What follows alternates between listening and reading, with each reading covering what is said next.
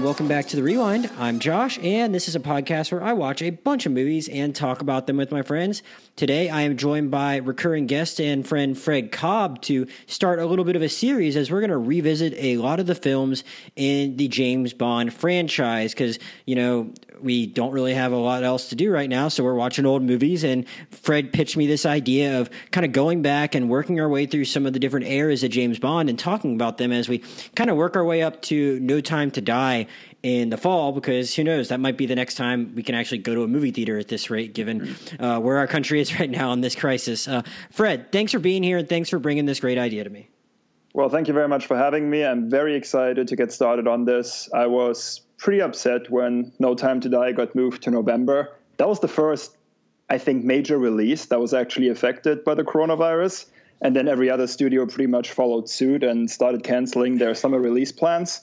So that's unfortunate, but I'm glad it gives us the opportunity to take a bit of a deeper dive into the history of the Bond franchise and hopefully present a bit of a bigger picture before No Time to Die comes out in November. Yeah, well, we were talking about the it's the announcement of it being canceled and the timing with Daniel Craig hosting SNL. Timing is hosting of SNL in conjunction with the release, and then the movie getting pushed back before his SNL episode was even taking place, and it was very funny. And I just kind of realized as we were starting up the podcast that, like, I mean, it was only 2 months ago now when that happened, but like it's just kind of crazy to think where we were at that point, because we were just thinking about it in terms of like we had no idea where our country would be at this point now, but at the same time, it was like, oh yeah, well that doesn't really mean much, because like we just thought of it as like a thing that was like in China and other parts of the world much more so than here. And like, oh yeah, like Bond's a very international thing. Like that's not going to happen in all these other movies. And maybe we thought that a couple might be coming down the pike that like might heavily rely on international box office.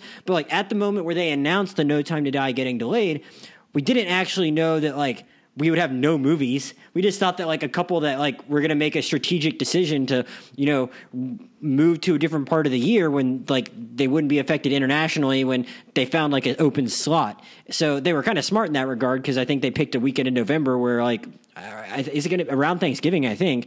So I'm sure it'll do very well. Yeah, I think that's right. And once a major release like that is taken up a weekend, especially this late in the year when some of the studios hope to present their Oscar hopefuls, it'll be difficult for some of them to shove in their releases this year still. Yeah, I mean, it was smart for Bond, especially because, like, there's no other big blockbuster movie at the end of the year besides Dune, assuming Dune's still happening. Mm-hmm. I think they probably I think they finished filming Dune, so who knows? Maybe that'll still happen on time, but there's, like, not a Star Wars movie. And, I mean, I guess I think Black Widow might have gotten moved back to around that area, so maybe there's a Marvel movie there to provide a little more competition, but just a very smart thing they did at the time. And unfortunately, though, it was like a sign of things to come in a way we did not realize. But yeah, so we're going to kind of start off with talking about early Bond movies today with Goldfinger and From Russia with Love, which were the, I guess, third and second Bond movies, respectively, That's correct. From the Sean Connery era of James Bond. So Fred's just joining me today. I think we're going to be joined by a couple of other recurring guests later on to talk about different eras or different other Bond movies that we're going to group together for various reasons, whether they be because of the tones of the movie or just the actors that are, or the time, or just the general more modern version where you have like Pierce Brosnan and Daniel Craig. So we're going to have different groupings of movies to go with a few other episodes over the next few months, because it looks like we have plenty of time now to revisit whatever we feel like, because that's unfortunately the situation with the movie theaters right now. But today we're starting with From Russia with Love and Goldfinger. From Russia with Love, like I said, was the second Bond movie. It was released in 1963. It actually ties in a little bit to the first movie, Dr. No, because it involves Spectre, who is obviously an organization that's, you know, omnipresent through a lot of these Bond movies. And they are, you know, trying to plan to kind of get back at Bond because he got one over on them in Dr. No.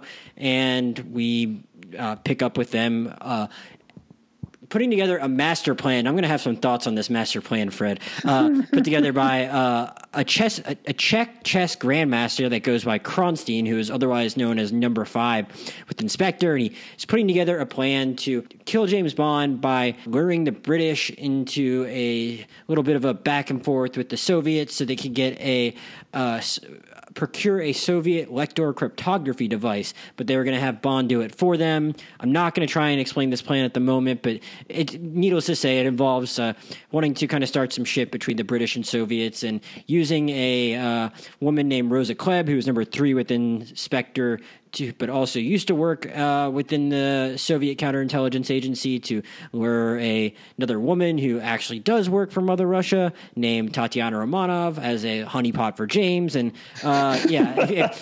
if you're having trouble following me, then you're probably not alone. But I mean, I don't. Not that's not to say that the movie's bad or anything, but I think it's a very dense plot, which I think is an interesting contrast to Goldfinger, which is actually, I'd say, a very lean movie. It's shorter and probably just doesn't have as many plot mechanics going on. So I think there are a couple interesting movies that this franchise goes within back to back. Fred, I guess I'll start by asking you, even before we get to your general thoughts on From Russia with Love, as someone that has seen all these movies, and I should straight up say right now, Fred is more of a Bond scholar than I am, and he has seen all the movies, and I'd say I've probably repeatedly. Oh, okay. He's seen all of them repeatedly, whereas I've probably seen the majority of them and only a handful of them on multiple occasions. And I've seen both of these movies we're talking about today, but I hadn't seen them since middle school. So Fred knows them a little more than I do, and can probably take a step back a little easier than I can, and kind of speak to these different eras that we're going to be examining over the next couple of months. Fred, how do you, aside from it being obvious, it was new at this point, do you think of anything that's very distinct about this era of Bond, this Sean Connery early Bond era, in a way that sets it apart from just all the other Bonds and all the other eras of Bond that we have? Is there any theme, anything about the look, anything about the different plots, or just Sean Connery in general that comes to mind that makes you think, oh, well, that's kind of like a signature of this era of Bond? So to kick things off, I would say that From Russia with Love is probably the perfect embodiment of what this era of James Bond was meant to represent. So when Ian Fleming first started writing his books in the 1950s, they sold relatively well, but they weren't big successes of the kind that would justify a movie franchise that's been going on for 50 years now.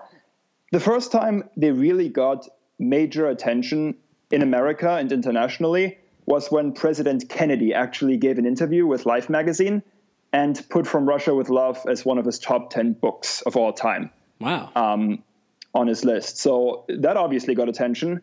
And it's fairly obvious when you consider just funny you said that, because I just looked at the release date and it got released. The movie got released 6 weeks before he was assassinated.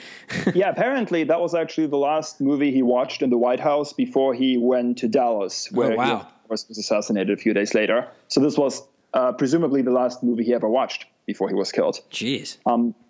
But when you look at From Russia with Love, it's kind of obvious why this material would have appealed to Kennedy, because it very much feeds into the Cold War era that was really heating up at the time. The Cuban Missile Crisis had just occurred a few months prior, and the whole idea From Russia with Love was really about the British and the Russians trying to outgain each other in terms of gathering intelligence.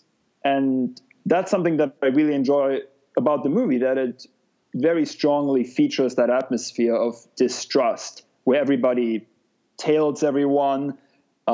People are suspicious of the motives of the other side. They're never entirely sure if people are listening in. And Ian Fleming, who was actually a spy in World War II, the guy who wrote the books, he had a very good understanding of all of that. And he really tried to, on one hand, glamorize the life of a secret agent, but at the same time, he had a lot of experience that fed into his books, and that's what made them attractive ultimately to be adapted for the big screen in the early 60s. So would you say that this movie, more so than most of the others, or maybe even this era, kind of captures current events almost in a way more than other eras of Bond? Is that a fair statement?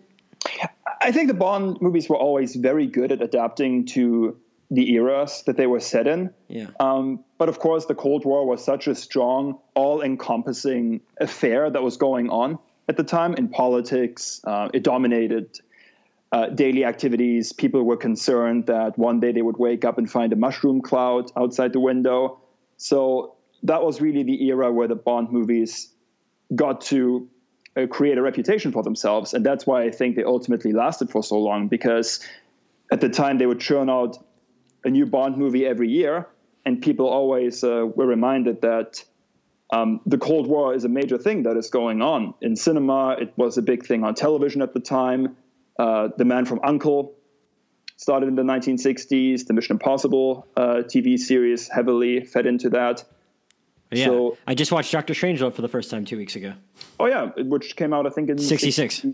Yeah, okay, so also very much a great example of the concerns that were dominant in American culture and society in the 1960s. And it was very much the same in Britain as well. So From Russia with Love, especially once Kennedy said that this was his favorite book, was the obvious adaptation that they went for as their second film, especially because Dr. No really only tangentially dealt with the Cold War.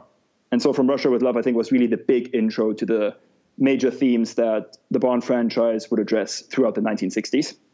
Gotcha. Yeah, I actually messed up that Dr. Strangelove was January 1964, so like 3 months after this movie. So yeah, that stuff was just like kind of omnipresent in culture. And I guess what I'll say then about my thoughts on this movie, because I kind of get what you're saying about how it kind of like its breadth probably gets at a lot was going on in the time. And I guess my thought would be that I think I would have like enjoyed. I think the plot works. I had to be thinking about it a lot more than I really wanted to during the movie, and I had to take a step back and think about it for a while after. And I was like, okay, I think this all tracks, but at the same time, hearing you explain that and maybe what makes this movie actually work with regard to what's going on with the Soviets, I think I would have rather just like not the movie just. I get it. They're trying to build on the success of the first, but like, I think I would have rather Spectre just not been a part of it. And because I kept thinking as I'm watching this, like, why are they trying to like start some kind of like, this guy has this master plan and it's very intricate, has all these steps. And I'm like, this guy's plan has like twice as many steps as I think they think it needs. Like, and it of course also depends on people making the exact right decisions to factor into what he anticipated would go on. Sure, definitely. But even setting that aside, I think I was like, why are you like trying to start like a war between an actual war, not just a Cold War, between Britain and Russia in the middle of this very intricate plan where you need every single one of these steps to go right, not to mention, like Fred said, all of these people making a specific choice that you don't really have total control over, and you're just like murdering people, making other people think the other side is murdering them. You're starting massive shootouts, which, yes, are fun to watch, but probably make everything a whole lot more unpredictable and harder to like actually like get all of your events to like click into place in the exact order you need them to. And it's like, how could you like plan that let alone the characters doing what you need them to do, how can you like plan for like a massive shootout to go exactly the way you want it to?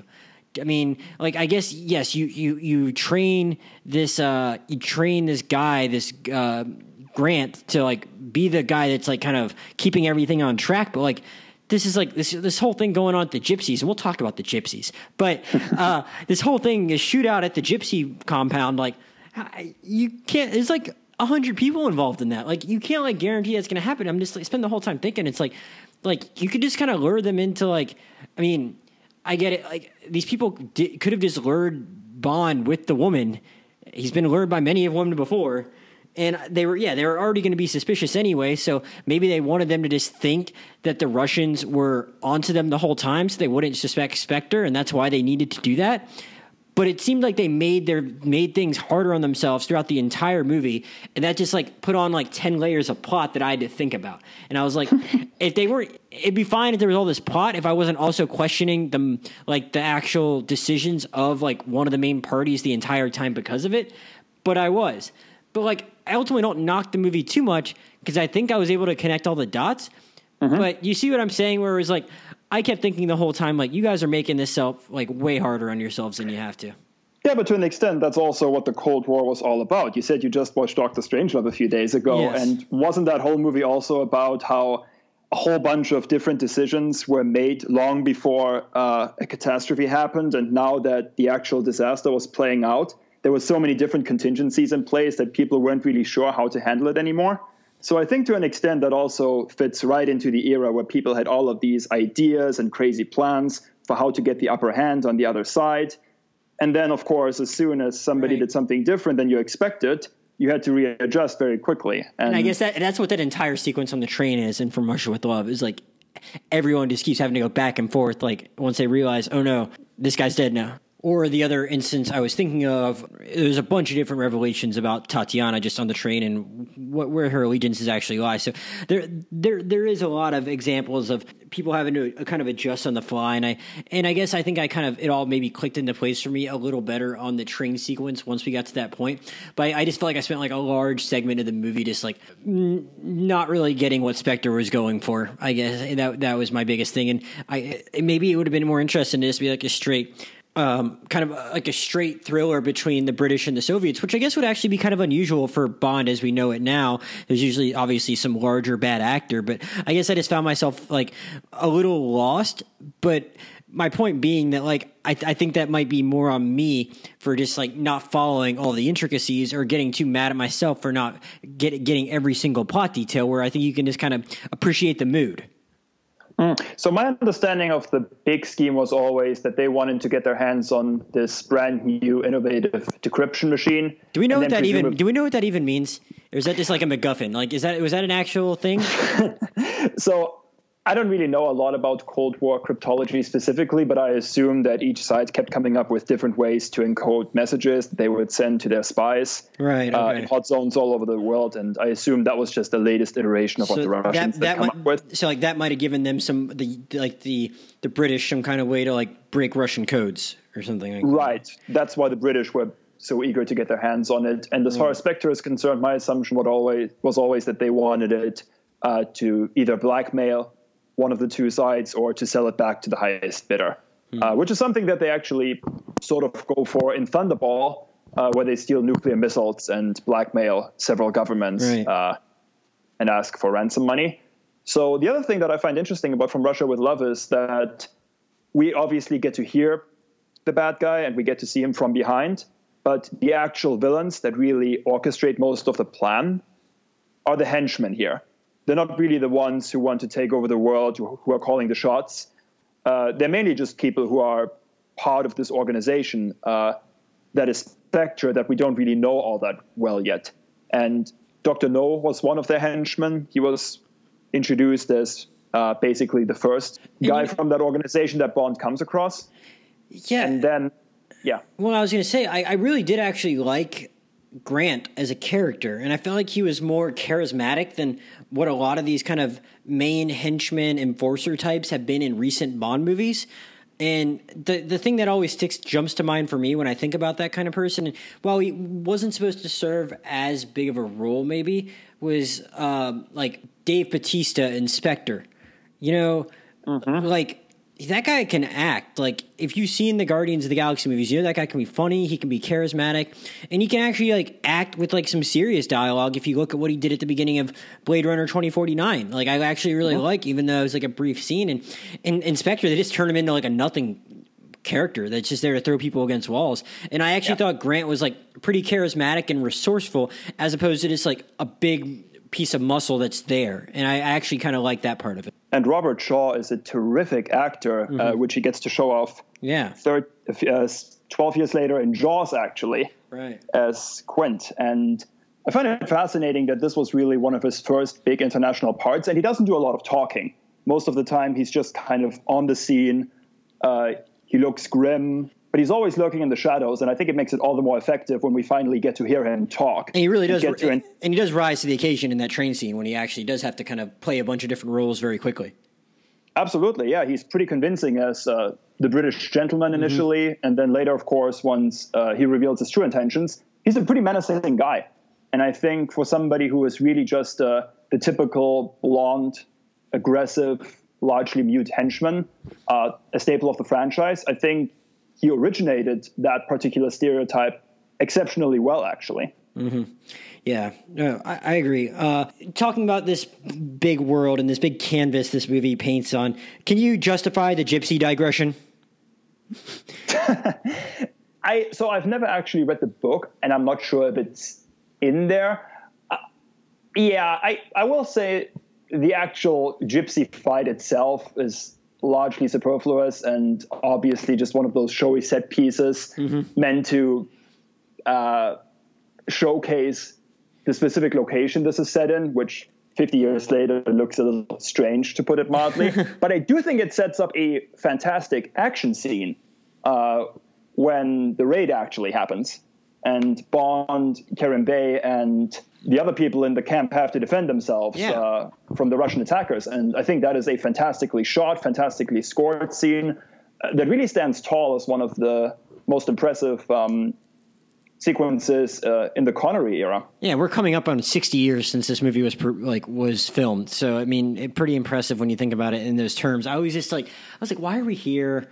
And then, look, we don't need to go into like a big discussion with us being the voice of authority on the sexual politics of early James Bond movies. I just don't really want to be two dudes having that conversation. Maybe we'll have a woman join us on one of these other podcasts, and I'll feel better doing that. But it did feel like it was like for the first large chunk of that, I was like, why are we here? It just feels like an excuse to watch gyrating bodies. And I was like, and then sure enough, even after the action scene, it's like, oh, these women are going to go sleep with James for no reason just because they were told to by some man.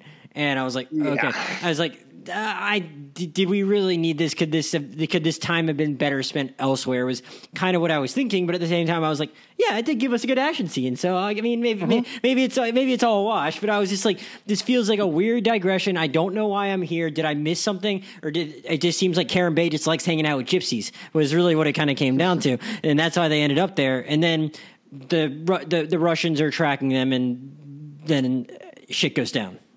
Mm-hmm. It is a bit of a show-stopping scene in terms of the actual larger mechanics of the plot. Mm-hmm. But at the same time, Terrence Young really is a pretty solid director. And he did Dr. No. He would come back for Thunderball 2 years later. And he really did have a pretty good grasp on how to shoot early 60s action scenes when obviously they didn't quite have the abilities and the resources yet that Bond movies have nowadays to do a lot of the really fancy car chases and fight scenes that we take for granted now in the Pierce Brosnan and Daniel Craig era of the franchise. Right. Well, what I guess I should ask, because it is a pretty big part of the movie now, and I don't even necessarily mean in terms of like the questionable sexual politics of this movie or anything, but what did you think of just the thread of the movie of the actual like cat and mouse game between James and Tatiana, one thing I thought about it was interesting was like, yeah, it's like. It's not even really that problematic that they go to bed together so early, because like she is playing him and he kind of has to go along with it because, you know, he's trying to like kind of feel out whether or not like this is a trap or not.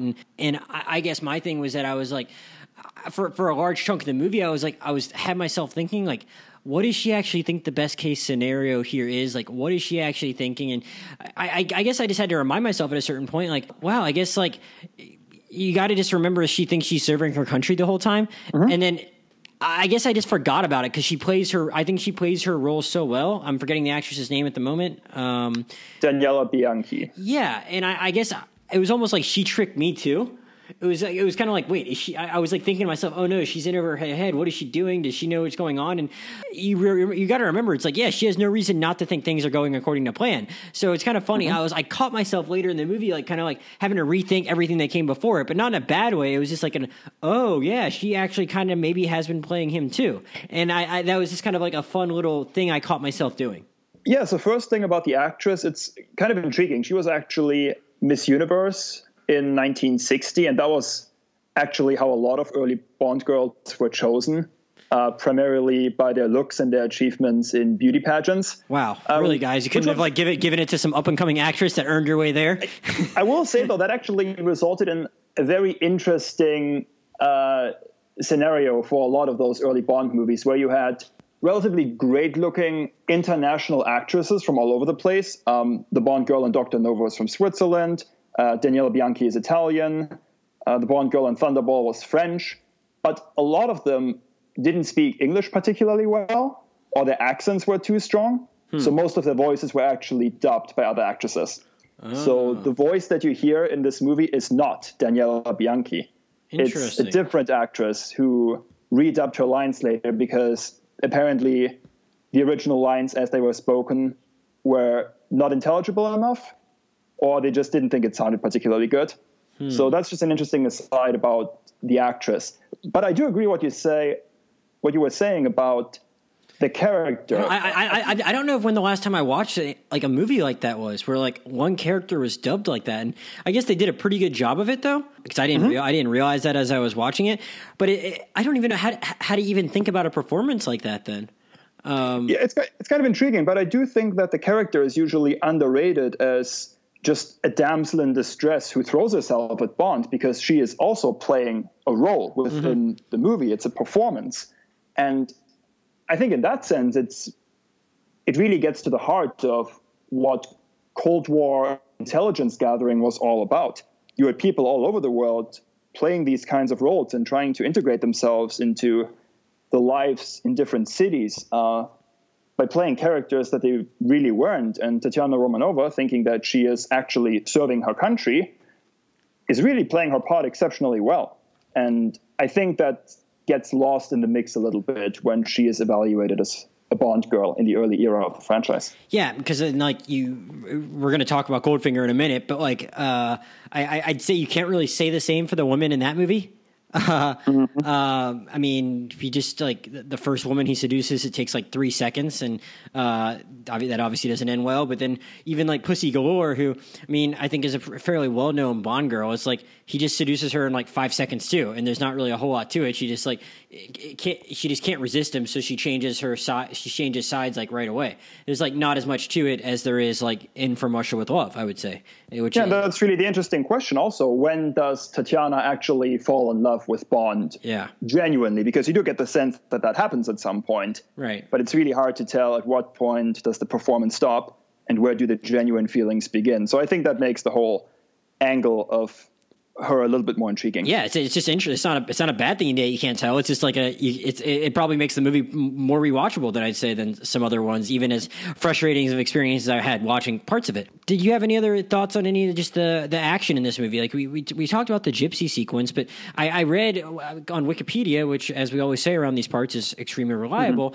that the train sequence, the fight with Grant, apparently took 3 weeks to film, which I was like, I was trying to figure out like what was so hard about it. Then I realized like they probably just didn't have a lot of the camera technology they would have today to like make something like that happen. And so I guess I mean it was pretty. It was just weird. It didn't feel like it went on for that long, but I guess a lot must have gone into that. What were your thoughts on how they pull that off technically? It's a pretty gritty scene, actually. First of all, it's shot completely in the dark. And what I also really appreciated was in a lot of later Bond movies, it's usually one of Q's fancy gadgets that would save the day. And in this case, it's something as simple as a knife, right? And also I really also the tear gas and the thing kind of... True, but those I would say like fairly standard tools in the big picture, as opposed to a laser watch or something that some of the other stuff that he would get later in the Roger Moore and Pierce Brosnan era. But I think it's a very intense fight sequence and much more physical than the kind of stuff they would go for later. And I think that's something that Connery also is usually remembered for as a James Bond who was a bit more physical, a little bit more angry, and a little bit more willing just to throw punches than somebody like Roger Moore, for example, who really wasn't renowned as a particularly physical incarnation of Bond. Interesting. I guess, like I said, it's been a while since I've seen the Roger Moore ones. We're going to revisit some of those, and I'll be interested to see how he comes across to me as just like an action person, or if he's just there kind of playing with the gadgets, and how that'll strike me as I'm going through it. But yeah, I mean, it was pretty intense. I actually really liked some of the action in Goldfinger, which we'll talk about. So I'd watched Goldfinger first, so maybe I was like comparing it to that because I think I did like the Goldfinger one better. But at the same time, I kind of respected how intricate and difficult that must have been to do in a small space. I thought at the end, I thought I don't know if it was a direct homage, but the him destroying the Spectre helicopter and that whole scene, it felt like a bit of an homage to North by Northwest. I don't know if that was like with the airplane scene there and just him running from it a lot. Like I was thinking about that. I was like, oh, this is something I've seen before, but it's a funky looking aircraft. So that's something. And I thought it is impressive just in those times to be able to pull off those kind of stunts with aircraft. It could not have been easy. So I was like, all right, well, good on you guys for pulling that off. I mean, like that's not something we see a ton of in like movies from that time. Yeah, that's followed up right away by a pretty solid boat boat chase sequence as well, actually. Yeah. So, I mean, there's like a lot of like, they fit a lot of action into that like 10 to 15 minutes after they get off the train between the boat and the thing in the hotel room. So, I mean, yeah, I don't know. I'd say it really does kind of like gain a lot of momentum and just goes with a full head of steam all the way to basically the last scene on the canal in the movie. And I kind of respected that. It really felt like it ramped it up and was very action packed. Do you have any other thoughts on From Russia with Love before we move on?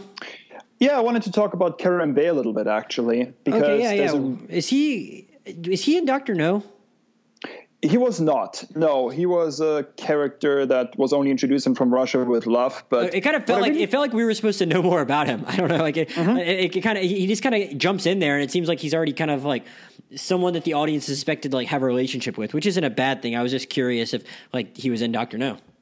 Yeah, which I actually liked about that particular character. He seems very likable, kind of paternal, somebody who is immediately trustworthy, which makes him seem like someone known or met.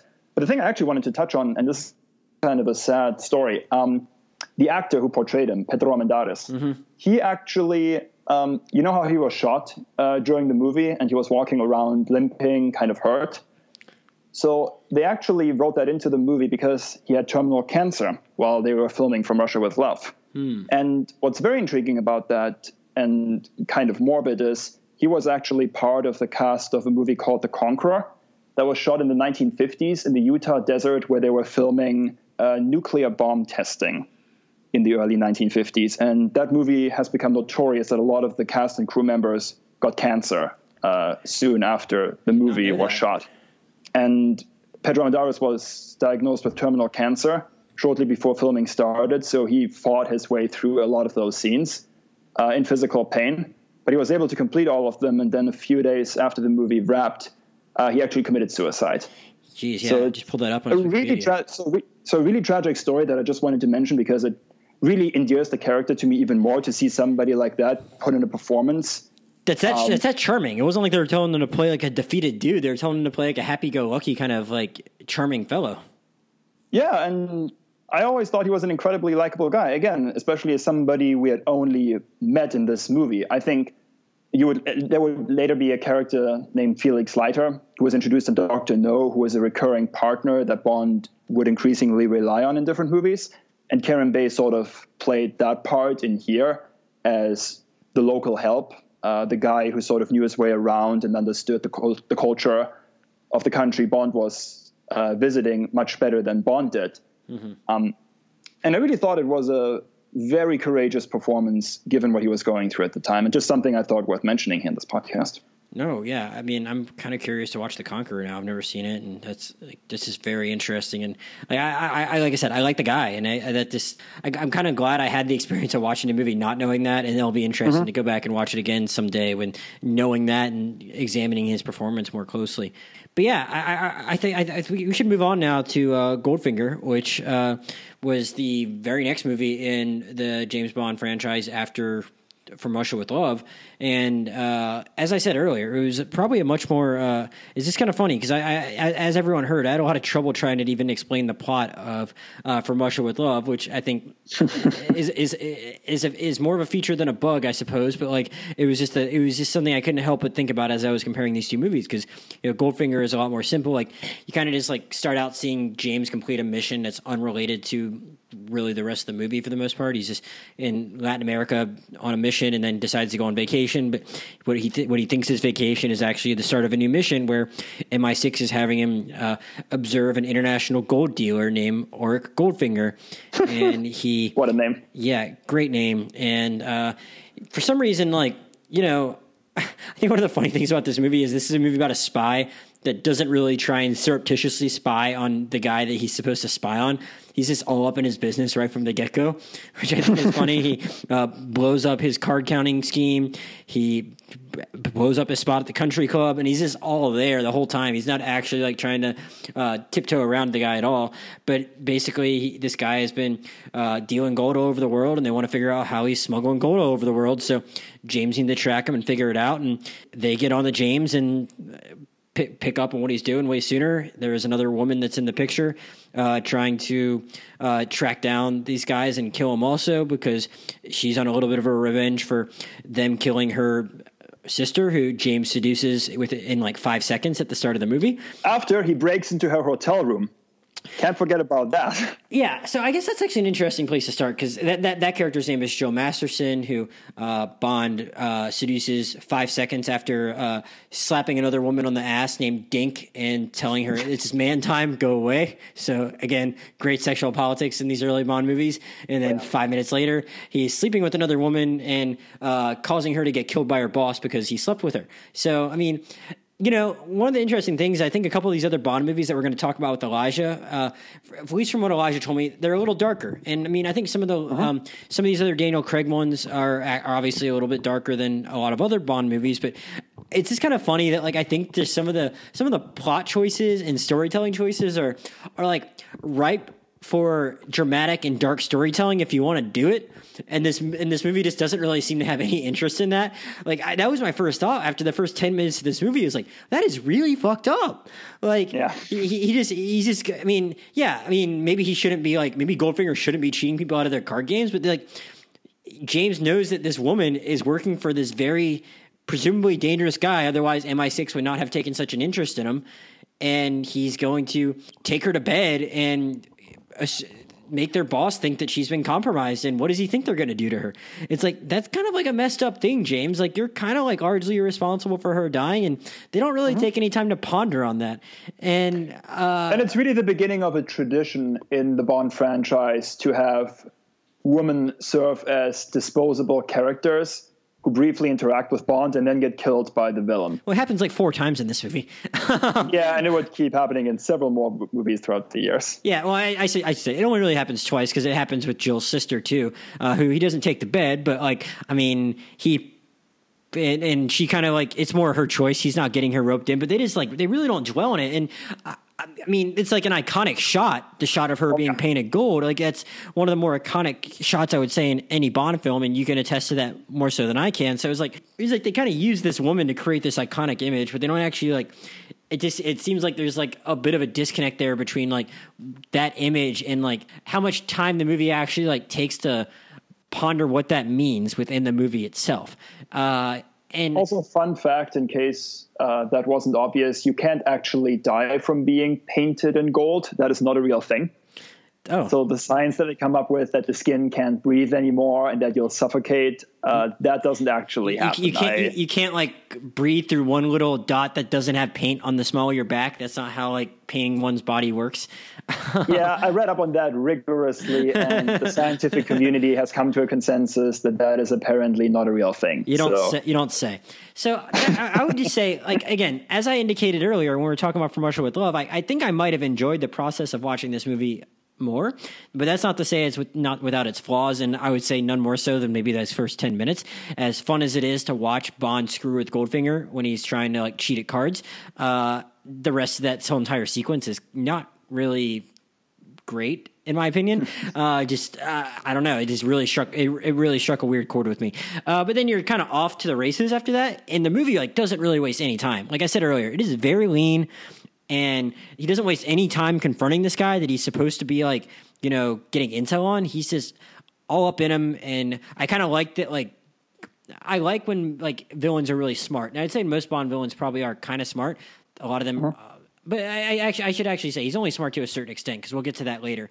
But that he's smart enough to catch on, and I kind of like that, and it makes for like a more fun cat and mouse game when like when the guy that you're cheering for doesn't always really have the upper hand, but we know James is smart just because we go into these movies with a relationship with him. But it's kind of fun to know like, oh wow, he might actually have a worthy adversary for at least like the first, I don't know, 80% of this movie. I got some criticisms about Goldfinger's tactics later on that I'm going to get into. Yeah, and the golf game is actually kind of fun, and I'm not a huge golf fan by any means, but it is kind of enjoyable. I don't think you have to know a lot about golf. You just have to know that like they had some pretty tricky sleight of hand, which I think actually is a fun little digression. Mm-hmm. And I always enjoyed when Bond and the villain interact, and you're right, a lot of the villains tend to be pretty smart, pretty sophisticated, and obviously they have the capability to come up with very elaborate plans to either take over the world or put the world in terrible danger. But I always enjoyed when Bond scores small victories like that, where he shows the villain early on that he's on to them and that he won't take any of their shit. And it's very enjoyable, especially because it's followed up with the wonderful shot of Oddjob throwing his hat and cutting off the statue's head, and then Goldfinger's retort that he owns the golf club.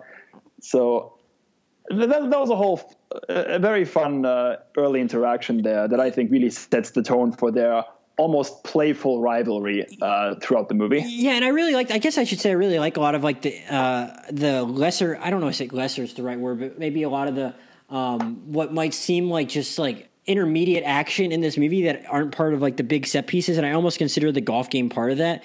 You know, like From Russia with Love, like obviously like the scene at the Gypsy compound is like really good. The train fight scene is really good, but other than that, like there's not like a whole lot of action in that movie, I'd say. Like there's like the bomb that goes off at the station, and I guess there's the chase scene too. But like I kind of liked a lot of some of the smaller stuff in here too, where you have at the same time where you have like a fun golf game like that, and then you also have like the car chases and all that scenery going on right there, and stuff that seems like it's kind of in the middle of some of the bigger scenes, but I think it still finds a way to like be really suspenseful throughout, and there's not a lot of lulls because of that, you know. See, my biggest problem with Goldfinger is actually, I think you're absolutely right how you described it. It's a lot leaner. It's a lot of fun. And I think it kind of sets the template for what the Bond franchise would eventually become, which is about the fancy cars, where he has all of those fun gadgets that he gets to deploy in chases, the megalomaniac villain with the elaborate plan. But the car chase, especially around Goldfinger's compound in Switzerland, I didn't really get a sense that scene was in service of a bigger goal than just to display all of the fancy gadgets in the car. I actually wasn't even thinking about that one when I said that. I was thinking about more the one where it looks like Tilly is chasing him, but she's not actually. I kind of like that one. Oh, that one. Yeah. Oh, that's a lot. Yeah, that's a good scene. I actually like that more. I actually like that more than the one like compound. I kind of agree that the compound was just kind of like there wasn't a lot to that scene really. Yeah, it's just Bond driving in circles, essentially, like using up his machine guns that are installed in the car, the ejector seat, and that's all good fun, but it's not really meant to sort of further the plot at all. It's just, we're showing off what we gave Bond here because Q presented it to him early on, so now he obviously has to make use of it at some point. I actually think the ejector seat is very weird, too. Like, that's a very odd gadget. Like, I'd seen the movie before, but like I said, it had been a while, and I forgot that was the way it got used. Because it's like, why would you have like the one ejector seat only be for the passenger seat? Like, it seems like much more. Are they contemplating like the driver of the car like being held at gunpoint? Like, it would seem to make more sense if you're going to be able to eject one person, you'd want the driver to be able to eject if he's about to like get thrown off a cliff or something. I always wondered if the writers of the Bond movies write the scene with Q last and just kind of fit in the technology that they already used in the movie at that point to kind of explain, okay, this is what we're going to see later in the movie. And obviously we already wrote those scenes. So now we need to find a way to incorporate it into whatever car or whatever gadget Bond is going to get before he starts his mission. Yeah, you know, and I guess I would agree with you that maybe that one scene right there might be the one that I feel like you could almost cut out and the movie doesn't really lose anything. There's maybe a more efficient way just to kind of get Bond captured. And I guess they had to kill Tilly too, because you got to, like you said, that's just a thing they did. And you got to see Oddjob actually like use his hat for that, which we'll talk about his hat later. I got some questions about that, but one thing in the moment that I was like confusing, but then I was like, oh, that actually makes a lot of sense, was how Bond talks himself out of getting killed, which I thought was like actually kind of a smart scene and pretty suspenseful. Not that you actually think Bond's going to get his crotch lasered off, but like it still is kind of suspenseful because I mean, how many times had like lasers really been a part of movies before? I'm thinking at that point too. I mean, like good question. Yeah. I mean, again, I'm maybe it's maybe not the best question for me to be throwing out there because I'm still on a quest to like become much more well versed in movies of the 40s and 50s. I'm doing a better job of it in quarantine and getting into the Criterion Channel. But I mean, I haven't seen a lot of lasers in the movies from the 40s and 50s I've watched over the last couple of months. So I was thinking like, oh man, this is pretty suspenseful to me, and it had to have been like something pretty wild for people to watch at the time, because how many times had they actually seen like lasers in action like that? And that was pretty cool. And I was like, oh man, are they gonna like, not that I thought, like I said, I didn't think Bond was gonna actually die or anything, but I was like, oh wow, like are they gonna like, how much are we gonna see him sweat? Because how often do you really see James sweat? And I did actually feel like you saw him get a little worried there, which I think counts for something, because you know he's gonna make it. And I think it's also a good showcase for Bond's ability to talk himself out of sticky situations. He did something very similar in From Russia with Love, actually, when Grant held him at gunpoint and he told him, oh, there are gold coins in my suitcase. Don't you want to open it and get the money? So I think he always, even in the most dangerous situations, has an ability to think coolly enough to maybe present the villain with a scenario where it would be better for them to keep him alive or delay his death long enough that he can come up with a plan to save himself. That was just him remembering that he actually did have some gold coins in that thing. And in this one, though, I was like, wait, how did he just convince him to do that? But it actually kind of made sense, where he was able to like bluff and be like, look, I mean, they kind of like are waiting to pounce, but they're not going to pounce if they think I'm doing my job. So it was actually like a really kind of smart point for him to make to like keep himself alive. And I kind of appreciated like that was like an interesting, like smart way for him to like talk himself out of something that didn't seem like, I don't know, just like a dumb bluff that shouldn't have worked. Like it actually made sense for all involved for like them to keep going at like with him as prisoner. Like it totally made sense. But yeah, so then they get on the plane. We meet Pussy Galore. And he's taken into this compound and learns about you get the kind of the scene, which is, I guess, a bit of a hallmark of not necessarily even just Bond movies, but a lot of movies where there's a grand villain. He lays out his entire plan for Bond, Goldfinger does, and he is kind of taking out some of his other business associates there and gonna kind of steal all this gold for a second after he gets a bit of a payoff from some of them. Is that what he's doing? It's like, what? It's like the mafioso. He's getting, I don't know. He takes out a lot of the guys he's there conspiring with. And we kind of learn his big plan to like make Fort Knox unusable. I actually kind of thought it was a smart plan. What do you think about that master plan as compared to any other Bond movies? I think it's very emblematic of sort of the exemplary, grand, ridiculous idea that Bond villains would come up with in the future. And Goldfinger sort of pioneered that scheme. And I think, I think that it's pretty clever too, because Bond, he's all smug about the fact that he was doing the math while he was in his cell. And he tells Goldfinger, there's no way you're going to pull this off. I ran some numbers and there's no way you can cart off all the gold. It would take days and you don't have days, obviously. And Goldfinger just sits there smiling and then tells him, well, actually, I'm not as dumb as you think I am. And here's why. And I thought that was actually pretty clever the way they did that, because, Goldfinger throughout the entire movie, Bond often gets the upper hand on him, right? At the very beginning in the hotel, he interrupts his card game and blows a scheme. He calls Goldfinger's bluff at the golf course and beats him that way too. And this is really the one time where Goldfinger kind of outwitted him.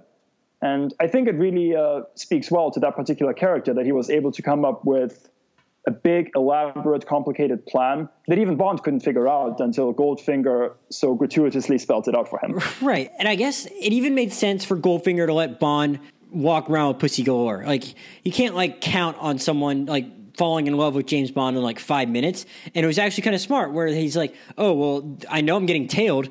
And these guys are, again, still going to think that Bond has it under the control if he sees him walking around with a beautiful woman. They know Bond. So I was like, all right, I'm kind of with you up until this point.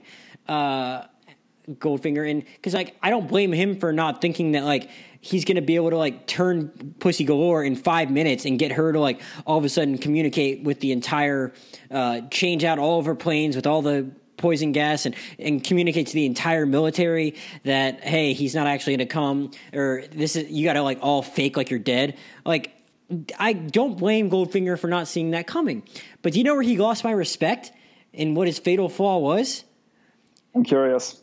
not just murdering James. Like at that point, like once before it was almost just for the sake of plot. Maybe this is more in the writers than Goldfinger. I don't know, but it's like, yeah, I want to tie you up and blow you up with the rest of this thing.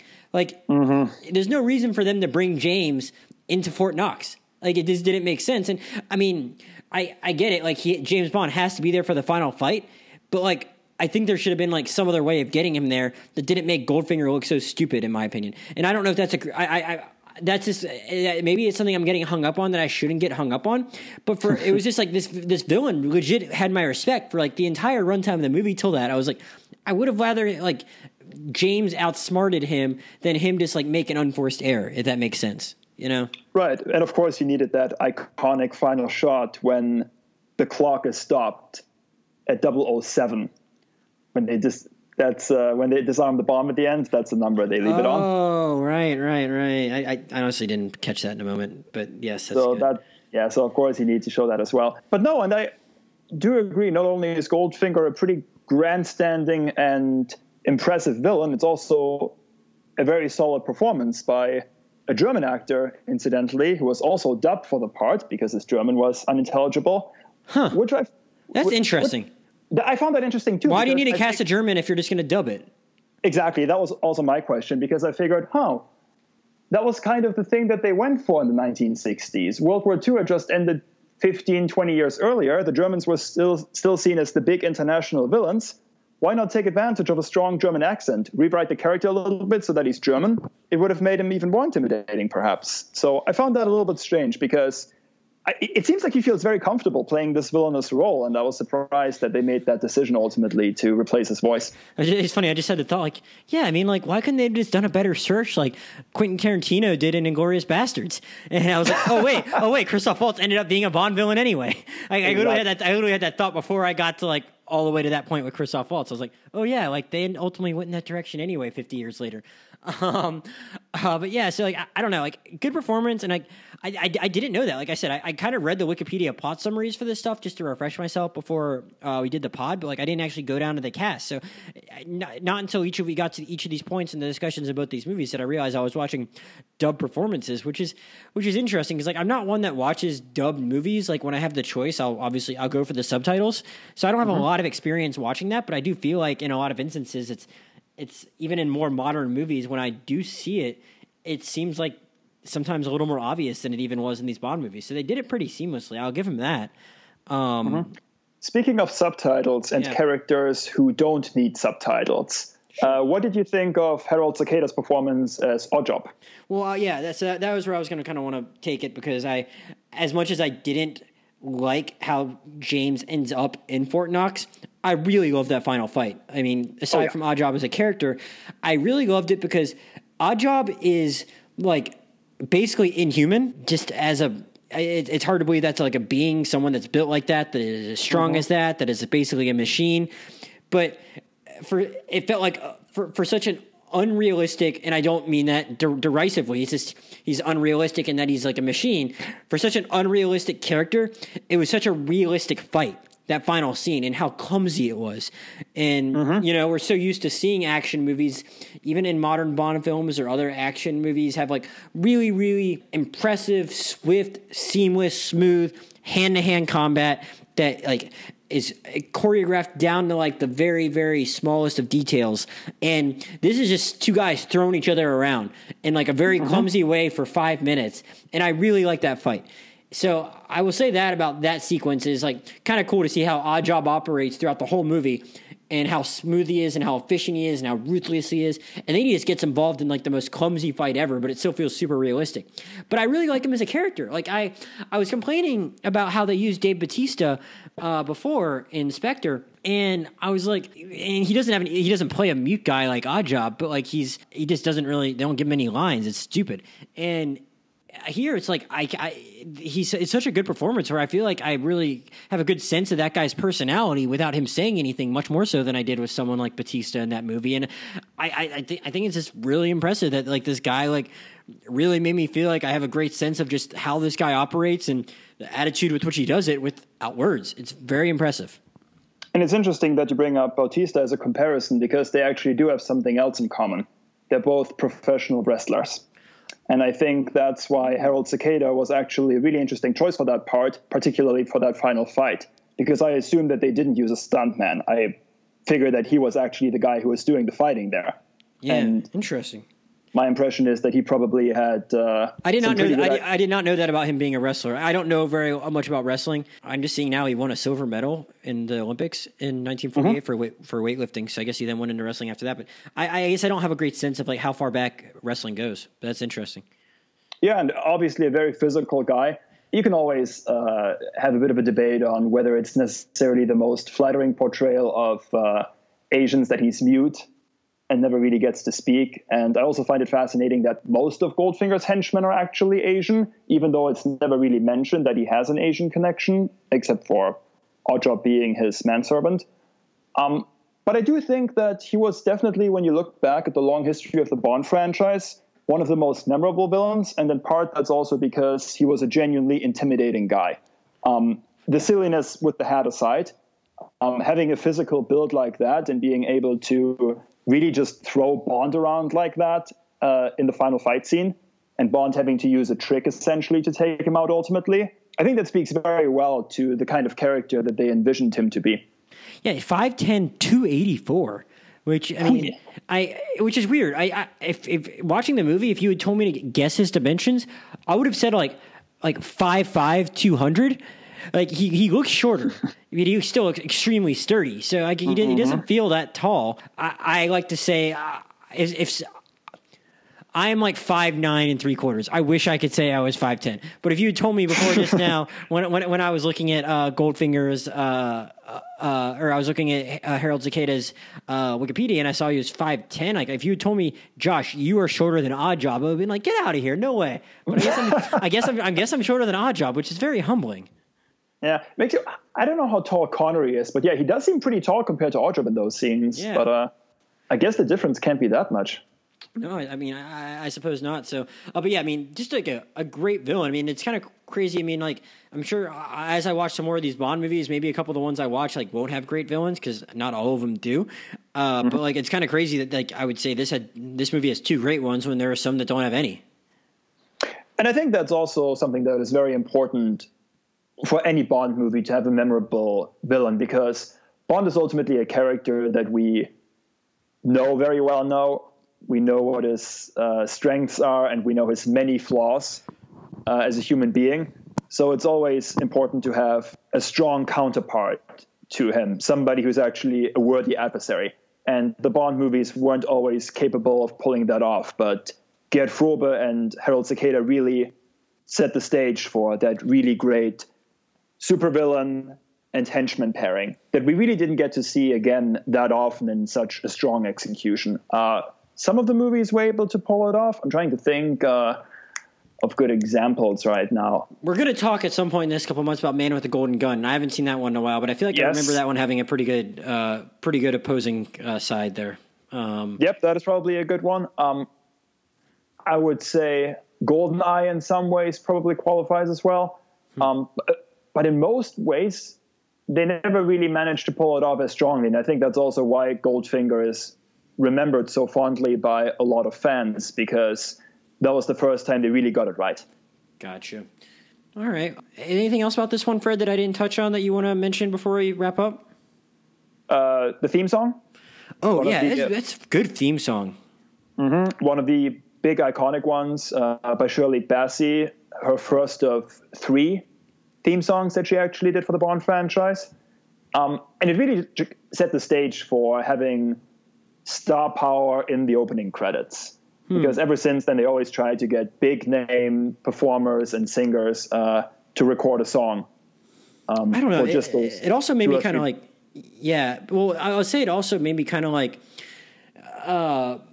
just kind of disappointed in what they've done recently with these songs. I mean, maybe I'm not the best one to speak to like what is good when we're talking about someone like Billie Eilish, but like that song that she did for No Time to Die that has already been released, even though the movie hasn't been released, or even the last couple of ones. Like, I mean, I like Skyfall, the song, okay, and how Adele sings it, but like it seems like the song in Goldfinger has so much more energy than that one. And I mean, everyone was very upset when Sam Smith won the Oscar for Spectre. I mean, it seemed like no one liked that song. But like, I don't know, it just seems like recent years, like they've just gone with like these very boring ballads that don't have a lot of life to them. Whereas like, I don't know, like Goldfinger was like interesting that it was like, it's like a ballad, but like it was very like exciting and at times like very upbeat and almost, it's weird. Like I found myself really taken with it much more so than anyone we've gotten in a recent movie. Yeah. And it really shows what a powerful voice can do for your theme song. And I don't know. I think in recent years, they just tried a little bit too hard to go for the pop stars of the day. And they tried a little bit too hard to find people who would perform songs that would sell well as well and play on the radio and get a lot of downloads. Yeah, I can't. Like that Billie Eilish song just doesn't seem like a radio hit. Like it's just so slow. Like I don't see that people bumping that in their cars. You see, so I actually heard it a few times in my car, but the problem is I haven't driven a lot recently, so I don't know if it's still gets their time. But I remember Skyfall being played pretty often actually when it came out, and then the one before that was by Alicia Keys and Jack White. Nobody really liked that one, but again, star power behind that one. That was for Quantum of Solace. And then, of course, Quantum of Solace. Yeah, I don't remember that song. And then, of course, Madonna did hers for Die Another Day, which is a very squeaky, synthy song that most people didn't care for either. I think it fits kind of nicely with the opening credits, but in isolation, it's really not a great song at all. Right. So it's nice to go back to some of the early day Bond themes and realize that they really tried to find stars that fit with the mood of the film and set the stage early on for what the next hour and a half, 2 hours would be all about. Definitely. All right, Fred. Well, I think that about wraps it up. I think we did a good job of kind of like at least talking about these two movies and different things that people can take from this era of Bond. And I hope they'll join us as we kind of move into the 70s and talk about Roger Moore. We'll probably do one where we'll talk about the Timothy Dalton and George Lazenby movies because those are kind of stand apart in their own way. And we'll probably revisit a more modern time. So I hope everyone wants to come back and listen when we talk about those. And unfortunately, it seems like we're going to have plenty of time to do that. And all of you are going to have plenty of time to watch it, so no excuses. Fred, before we get out of here, I think more so important than usual is our recommendation corner because we're having everyone that does these podcasts talk about what they're watching while in quarantine because people have more time than ever to actually take people up on these recommendations. So aside from revisiting the Bond movies for the purposes of this podcast, have you watched anything new recently that you want to direct people to? Two things I would like to recommend, both on Netflix. The first one from my home country is a TV show called Babylon Berlin, which is in German with English subtitles, but there is an English dub. I do not recommend it. It's horrendous. Watch it in German with subtitles. It's set in 1920s Berlin, and it's really exciting in the interwar period in Germany where there was a bit of an economic boom and people were having fun until, of course, things stopped being fun altogether there. So very exciting, very well done show. Highly recommend it. The second thing on Netflix I'm advocating for, and I cannot believe I am saying this, is please watch Never Have I Ever. It's a show that's produced by Mindy Kaling. It's absolutely Kaling. I apologize. Which would tell you that I usually don't really. You weren't a big fan of the Mindy. You weren't a fan of the Mindy Project. I don't even know. Is that a show? I never even watched or heard of it. Yeah, that was what she did like after The Office. Like she made her own show where she plays like I think a dentist or a dermatologist or something. And I've watched a few episodes of it, but like that was what she did for a while before like she got back into like making movies and stuff. Oh, no kidding. Well, so you see that I'm usually not really a fan of her work. What is I've seen it's gotten some good press. What's that about? Oh, it's terrific. So it's about a girl in high school, and unfortunately her father passed away a couple of months ago, and she's going through a very depressing period, of course, but a new school year is about to begin, her sophomore year, and she and her two friends decide that they want to become more socially involved, make new friends, and a big part of that is, of course, that they all want to get boyfriends. So this doesn't sound like the kind of premise I would normally enjoy at all. We're 3 episodes in now, Logan and I, and it's absolutely hilarious. Haven't laughed this loud and this hard in ages. Wow. And I think we could all use a good laugh these days, considering many of us are sitting at home and getting bombarded with bad news, sometimes hearing bad news from our friends, our families. This is the exact right thing to cheer you up. I highly recommend it. Please give it a chance. Okay, wow. I mean, like, I knew it was getting good reviews, but I didn't realize it was actually like that funny. Sitting at a 97% on Rotten Tomatoes right now. This will get nominations at the Emmys and the Golden Globes. Okay, good. Like, I'd seen some good press for it, but I didn't realize it was actually that like laugh out loud funny. So I'm now even more curious to check it out. I was probably going to get around to it at some point. I'll recommend a movie and a TV show also. Movie wise, I watched Warrior last weekend, which it was talked about a decent amount when The Way Back came out, because The Way Back, the Ben Affleck movie that came out right as the crisis was starting, was directed by Gavin O'Connor, who got some people kind of knew him from The Accountant, but like he was more well respected from doing Warrior in 2011 with Tom Hardy and Joel Edgerton. And I know next to nothing about UFC. Like, I just don't know anything about mixed martial arts or any of that stuff. And the movie's about kind of two brothers that have taken different paths in life that end up kind of coming back into each other's periphery through training for a mixed martial arts competition. And I just found it very, very engaging and very exciting and very intense, and very good Nick Nolte performance too, which is always weird when you can say that. But he popped up he popped up in The Mandalorian, so it's just kind of weird when you know how some guy has such a weird off-screen persona, but then he can really bring it in a serious role. So I really enjoyed that movie and found it really. And if you actually even like UFC in the slightest, then you'll probably really love it, because I really liked it too. And I watched Dave, Lil Dicky show on FXX. I watched the whole thing last weekend because I kind of had it on my radar because, I mean, I'm not even that big of a Lil Dicky fan. I mean, I've watched a couple of his music videos before, but like I knew of some of the people involved in it, like a little bit, like one of the actresses I was a little familiar with, and I had one other friend tell me to check it out, but then I saw Alan Sepinwall gave it a very positive review once the season wrapped up, and the season does kind of start out as just like a show about this kind of goof off trying to be a rapper. It's semi-autobiographical, or kind of just like an altered version of him playing himself. And you kind of think it's going to be just him making dick jokes and kind of flailing around in the music industry, but it turns into something more substantial than that, and certainly more heartfelt, and deals with things like, mental illness and being selfish in relationships and stuff like that, while also having plenty of funny stuff that you would expect from someone like Lil Dicky, whose entire persona is about the fact that he makes fun of himself for having a little dick. So, I mean, it finds room for all that kind of stuff, and it's only 10 episodes that are mostly about a half an hour, so it's not too big of a commitment. So yeah, I'd highly recommend both of those things. Fred, thanks again for taking the time to join us. If people want to follow you on Letterboxd, where can they do that? Yes, please do follow me. It's Fredrik Kolb, FredKolb. I'm looking forward to hopefully posting about new movies again soon. Oh, God. Well, I mean, you might have a little while to go before that, but I mean, for any movie that we kind of talk about on here that Fred's watched in the last couple of years, he does very good Letterboxd write-ups, so you can go check that out. Maybe he'll do that as he's revisiting some of these Bond movies. If he hasn't already done that, you might have already done that for some of these Bonds, because I'm guessing you probably rewatched some of them over the last couple of years since you got a Letterboxd. You can also follow me on Letterboxd, Josh Jurnovoy, JoshJurnovoy, and Twitter, the same thing.